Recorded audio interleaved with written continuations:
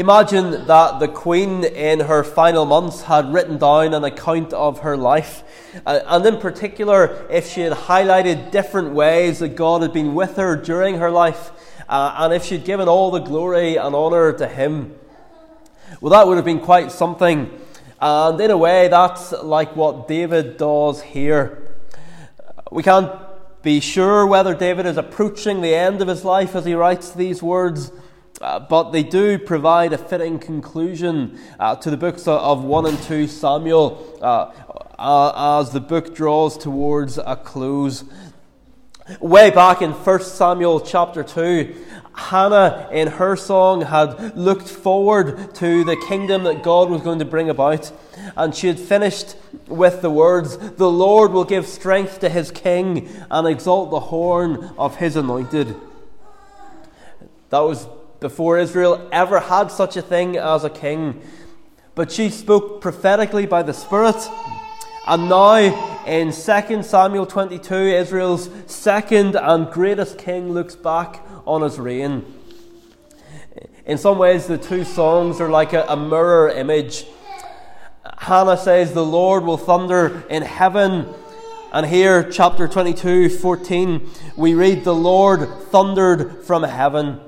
Hannah looks forward to God being with His anointed. David looks back to how God has been with him as God's anointed. The word is used in the last verse here. And so what we have here is a fitting summary of David's reign. Looking back at what God has done for him, but also looking forward. And isn't that always the case? Looking back at what God has done for us in the past, looking back what He has done in history, it gives us confidence as we look forward. And we have in this psalm a language that we can take and make our own, both in prayer and in praise. Can you say of David, or can you say of God as David does here, "The Lord is my rock, my fortress, my deliverer, my God, my rock, in whom I take refuge"? Not just, boys and girls, that this is my parents' God, but that this is my God, my shield, the horn of my salvation, my stronghold, my refuge, my Saviour. Can you say, "I call upon the Lord who is worthy to be praised, and I am saved from my enemies"? If you can say those things, well, hallelujah. Because God has been at work in your life. Perhaps someone is here tonight and you're feeling cold and distant from God this evening, as we all do at times. Well, these are words that you can take and meditate on.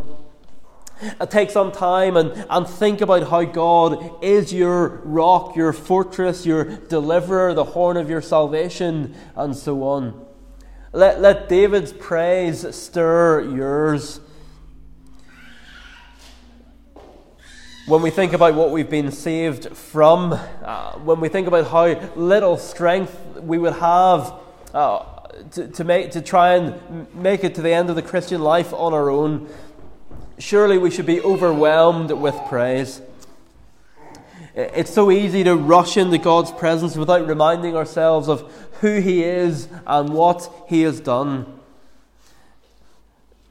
And so perhaps even as you pray tomorrow morning, one really practical thing to do might be to take these words, these opening words of this chapter, and pray them back to God, reminding yourself of whose presence you're coming into. So often our prayers can be just thanksgiving and then supplication, praying for things, but these are words that we can take as we begin a prayer to remind ourselves of what God is like. So verses 2 to 4 here, they're written by a king, but they're words which any Christian could and should take on their lips. Perhaps what follows might seem a little further away from our experience, but it doesn't take too much imagination to apply them to ourselves.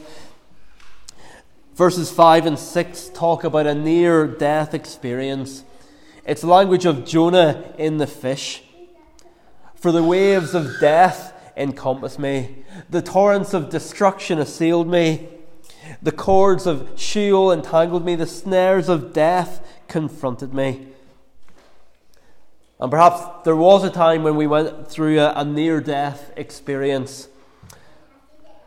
Whether that's a medical situation or a car crash, something like that. And yet God delivered us. Or perhaps we were in a situation where we felt like we were drowning and there was no way out, and then God intervened. And apart from that, we wouldn't be here today. Ultimately, of course, these words describe us before God saved us. Outside of Christ, the waves of death encompassed us and the torrents of destruction assailed us. The cords of Sheol entangled us and the snares of death confronted us. Think of the drowning feeling you might have if you were mired in debt. And if you had exhausted all other avenues and you knew that unless someone came in and bailed you out, you would lose everything. But then imagine someone did just that. They bailed you out. They gave you what you needed and more. What a relief that would be. But that is nothing compared to the debt of our sins being paid. From the absolute depths in distress, verse 7, we have called to God and our voice has reached His heavenly temple and our cry has come to His ears. Praise God that He has heard our cry.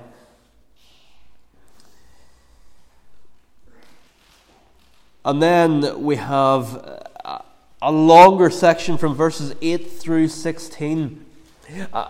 We might expect just one verse here. I was drowning, but my cry came to His ears, and the Lord delivered me. Because you could sum up verses 8 to 16 in just those words, the Lord delivered me. But instead of that, we have this hugely dramatic description of what God has done. Verse 8, the earth reeled and rocked, the foundations of the heavens trembled. Verse 9, smoke went up from His nostrils. Verse 10, He bowed the heavens and came down. Verse 11, He rode on a cherub and flew. And yes, we know there's rejoicing in heaven over one sinner who repents. But is this description not a bit over the top as a description of God intervening to save us or to save David? Well, there are two ways to answer that.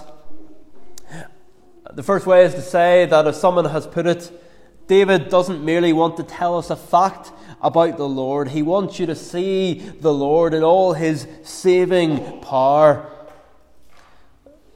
Just to say the words, the Lord delivered me, they would have expressed truth here. But this dramatic language in verses 8 to 16, it does more than express truth, but it impresses truth on us. That's what it's designed to do. May God save us from the danger of cold and clinical descriptions of Him. More and more may we see and have a sense of His utter majesty as it's displayed here, His power, His grandeur, His magnificence. Just a few words aren't enough here for David to sum up all that God has done for him. Brothers and sisters, tonight, this is your God and this is how He acts. Let these descriptions stir you. So the Bible doesn't simply express truth, but it wants to impress truth on us. May we leave here each week not simply being informed, but being transformed. Having not just heard a description of God, but having had an encounter with Him. Is that what you're coming expecting each week? Not just to learn more about God, but to have an encounter with Him. Pray for me as your minister that God would give me words that don't simply express truth, but words that the Holy Spirit would take and use to impress truth on you. So verses 8 to 16, the description of God's salvation there, it's an antidote to cold and clinical ways of thinking about God. But still, I think we'd be right if we've a sense that there's something more going on here than simply God rescuing us as individuals, wonderful as that is, or even God simply rescuing a great king like David. The language used here is Exodus language. In verse 16, the blast of the breath of the Lord's nostrils and the channels of the sea being seen, the foundations of the world are laid bare. It's just like when God brings his people out of Egypt and divides the sea for them to walk between. In verse 9, the darkness or the smoke. In verse 12, the darkness and clouds. Then the thunder and lightning in verse 14 and 15. It's very similar language to that used on Mount Sinai in Exodus 19 and 20. So why is all this pointing us back to Exodus? Well, in the Old Testament, to the Old Testament believer, the Exodus was the supreme example of God's deliverance. The way we look back to the cross, they look back to the Exodus. If someone in the Old Testament wanted to explain what God rescuing his people looked like, they would go back to the time when God brought his people out of slavery through the Red Sea. As someone has said, it's the language of God ungluing creation. And here this language is being used for the rescue of one man.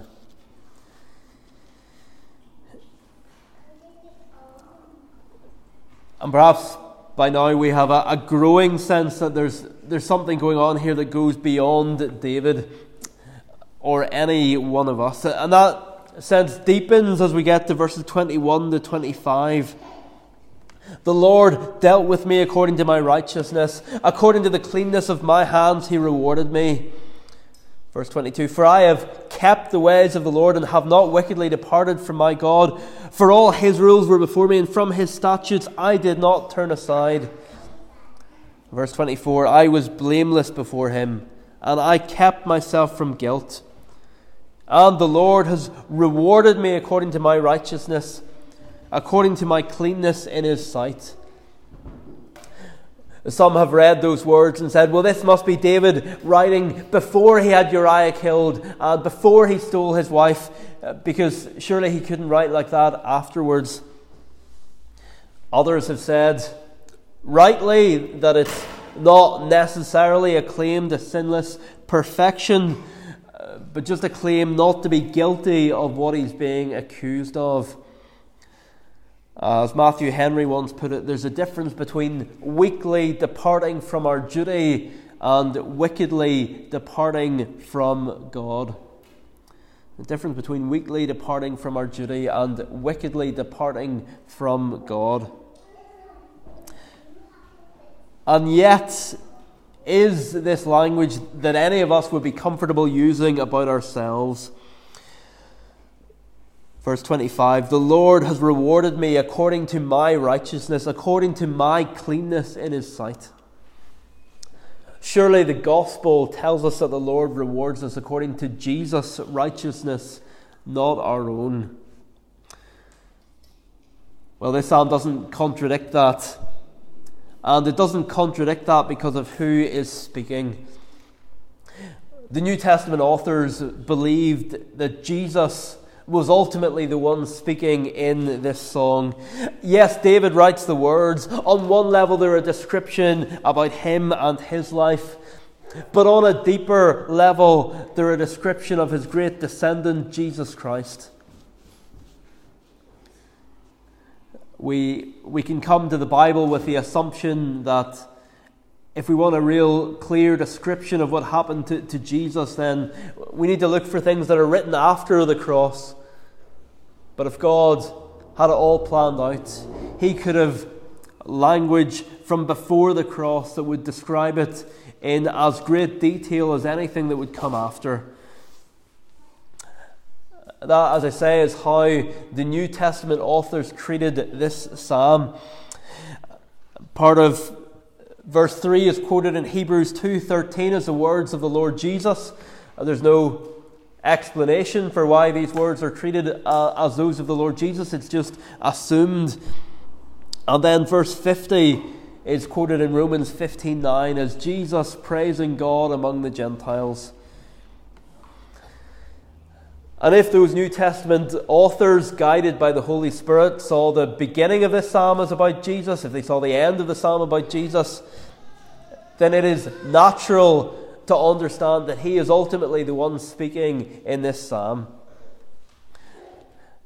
So if you're into red letter Bibles, this passage should all be in red, because according to the Holy Spirit in the New Testament, it's all about Jesus. People will sometimes say to us, well, if we just sing the Psalms, then we never get to sing about Jesus. But that's not the way the New Testament writers saw them. In fact, in the Psalms, we not only get to sing about Jesus, which is all that a human writing can do, but we get to sing the very words of Jesus. We get to sing about his emotions, his feelings as he went to the cross.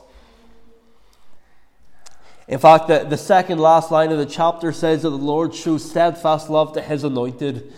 The word anointed gives us the word Messiah.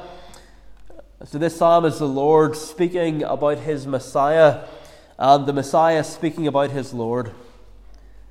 And ultimately, all any human Messiah can do is point us to the true and ultimate Messiah, Jesus Christ.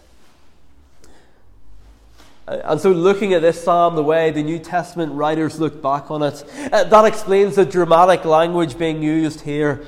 That explains the claim that this man will be rewarded for his righteousness.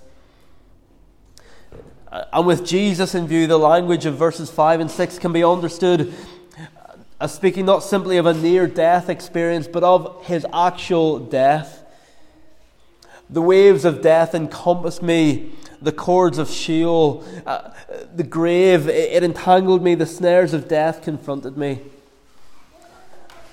I said earlier that is Jonah-esque language. And Jonah's 3 days and 3 nights in the fish were used by Jesus himself as a picture of his death. And it's the same with David's experience here. It's a picture of something greater. And so the dramatic language, verses 8 to 16, the earth reeled and rocked, the foundations of the heavens trembled and quaked, the Lord thundered from heaven, and the Most High uttered his voice. It becomes the language of God raising Jesus from the dead. Try reading verses 17 to 19, thinking of Jesus' resurrection. Not because it's a novel thing to do, because this is how the New Testament wants us to read this song. He sent from on high, he took me, he drew me out of many waters. He rescued me from my strong enemies, from those who hated me. They confronted me in the day of my calamity, but the Lord was my support. He brought me into a broad place. He rescued me because he delighted in me. With the cross, it surely was the day of Jesus' calamity. And yet the Lord brought him out. Why? Because he delighted in me. This is my beloved Son, with whom I am well pleased. Or verse 49. Jesus could say, more so even than David, you brought me out from my enemies. You exalted me above those who rose against me. You delivered me from men of violence. But perhaps someone will say, well, if this song is really about Jesus, then does it have any relevance for me? And the answer to that is yes. More so, in fact, than if these words were just about David. Because by faith we are joined on to Jesus. We become part of his body. And so what's true of him in this song becomes true of us. One example is those verses I just quoted, verses 17 to 19.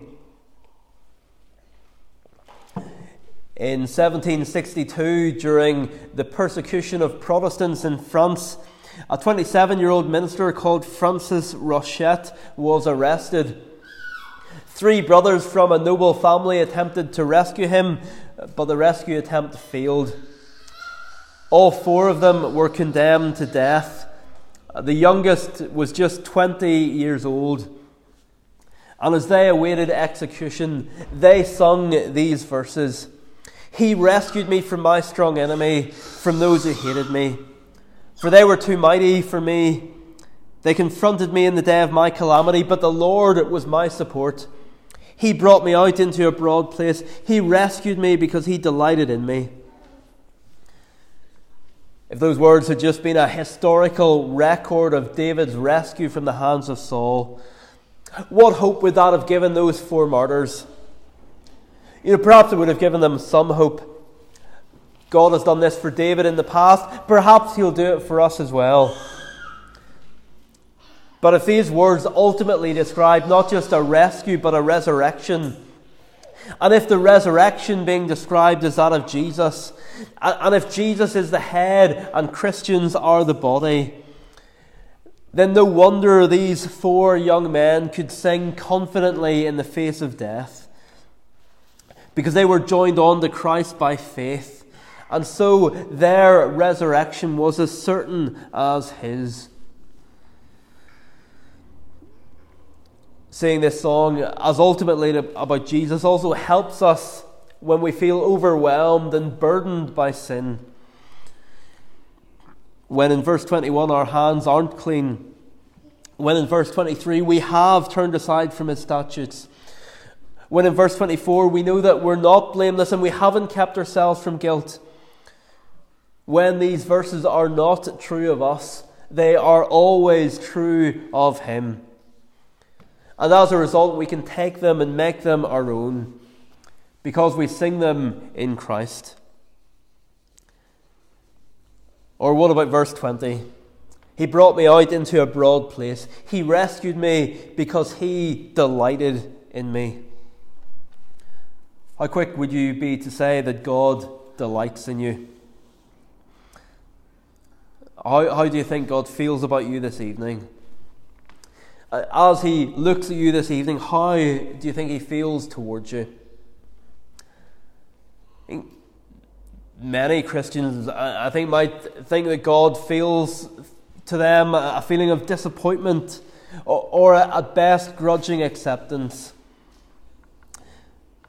And if this psalm was just about David, the fact that God delighted in David wouldn't give us much assurance that he felt the same as us, because we're not David. But if the psalm is ultimately about Jesus, then we have more confidence that God delights in us. Why? Well, because as the New Testament goes on to spell out, when God looks at us, he does so in Christ. That phrase, in Christ, is all over the New Testament. God looks at us in Christ. Our sins, which are many, are covered by the righteous robes of his Son. And so when God looks at us, he sees the sinless perfection of his own dear Son. Rather than seeing our half-hearted obedience, he sees the no-holds-barred commitment of the Lord Jesus. He sees his perfect obedience. Not because God is turning a blind eye to our sin, but because that's what Jesus bought for us on the cross. In Christ our sin is taken away and our guilt atoned for. God raised Jesus in order to make him the firstborn of many brothers. And as our Heavenly Father looks out on his blood-bought family, he does so with delight, because we're covered by the righteousness of Christ. So this is a song which looks to the past. It looks to the cross. It's a song about the present, about how God looks at us in Christ, even tonight. It's a song about our eternal future, how our resurrection one day is certain. But it's also a song which helps us look forward with confidence to what Jesus will do in this world, even in our own day. In verse 43, it's really stretching the phrase head of nations, plural, if we apply it to David. Even at the height of his power, he was just the head of one nation, the United Kingdoms of Israel and Judah. David wasn't really the head of multiple nations. This language goes way beyond David, which is undoubtedly part of the reason that Romans 15 picks up in these verses and applies them to the Lord Jesus and to the nations of the world putting their trust in him. Paul tells us there that part of the reason that Jesus came was in order that the Gentiles might glorify God for his mercy. And then he quotes verse 49. So this is a psalm with a missionary thrust. The Psalms are the ultimate mission praise. They're given to enthuse and equip the church in her mission to take the glorious gospel of Jesus Christ to every tribe, tongue, nation, and language. And not doing so in the hope that we might convince people, but doing so in the certainty that those nations have already been given to the Lord Jesus for his inheritance. And so, as I've announced today, our latest organised evangelistic events, and as we look ahead to that and prayerfully think about who we might invite, and as we look to the future generally, we have a prophecy of what's going to happen. And that is that Jesus will win. And that right up until the end of the world, he will keep saving people. And no one and nothing can stop him doing that. Have you ever thought about that? Right up until the end of time, people are going to be saved. In this community, people are going to be saved, and no one and nothing can stop God doing that. Think of those words from Isaiah 52. We looked at them a few weeks ago. Paul quotes them in the same chapter of Romans. Those who have never been told of him will see, and those who have never heard will understand. And if we do feel the thought rising in us as we think of special services, well, there's no point inviting that person. They wouldn't be interested. They would never come. Remember that the Word of God itself says, those who have never been told of him will see, and those who have never heard will understand. And the explosive growth and spread of the gospel from that day to this is testimony to the truth of that. Surely we have an illustration of that even among us. It's maybe not quite 50-50, but we have here people who have been brought up going to church, but we also have those who don't. Even this morning, think of those in Stranraer who've been brought up in this church, brought up in other churches, brought up going to church. And how many of those brought up going to churches were not at worship today? And yet, someone with no church backgrounds travels an hour and a half to be at church. And we don't know what God is doing, but we do know that those who have never been told of him will see, and those who have never heard will understand. And so we can go out with confidence. People with no church background, it should give us more confidence. Jesus will have the reward of his sufferings. The nations are his inheritance. Psalm 2 tells us that. The nations are his inheritance. Do we agree with that? Scotland is one of the nations. Do we agree with that? Southwest Scotland is part of his inheritance. The one who has rescued us from the cords of death. The one who has moved heaven and earth to rescue us. He can do the same for others. Great salvation he brings to his king. And so in light of this song, let us pray that we would see the King's salvation being experienced in these days. And if we stick close to Him, we can be sure that one day, looking back on our lives, we, like David, will have an overflowing abundance of things to praise Him for. Amen. Well, let's praise Him now with some of these words as we find them in Psalm 18. We'll sing verses 17 to 22 on page 28. Psalm 18, 17 to 22, starting on page 28. Let's sing them first and foremost as the words of Jesus. These words are beautifully described by Andrew Bonner, a Scottish minister in the 1800s, as the Lord Jesus telling his younger brothers how God was with him on the day of his distress. So verses 17 and 18 here we have the Lord Jesus describing about how God raised him from the dead. And then in verses 19 to 22 we have him describing his righteousness and his reward.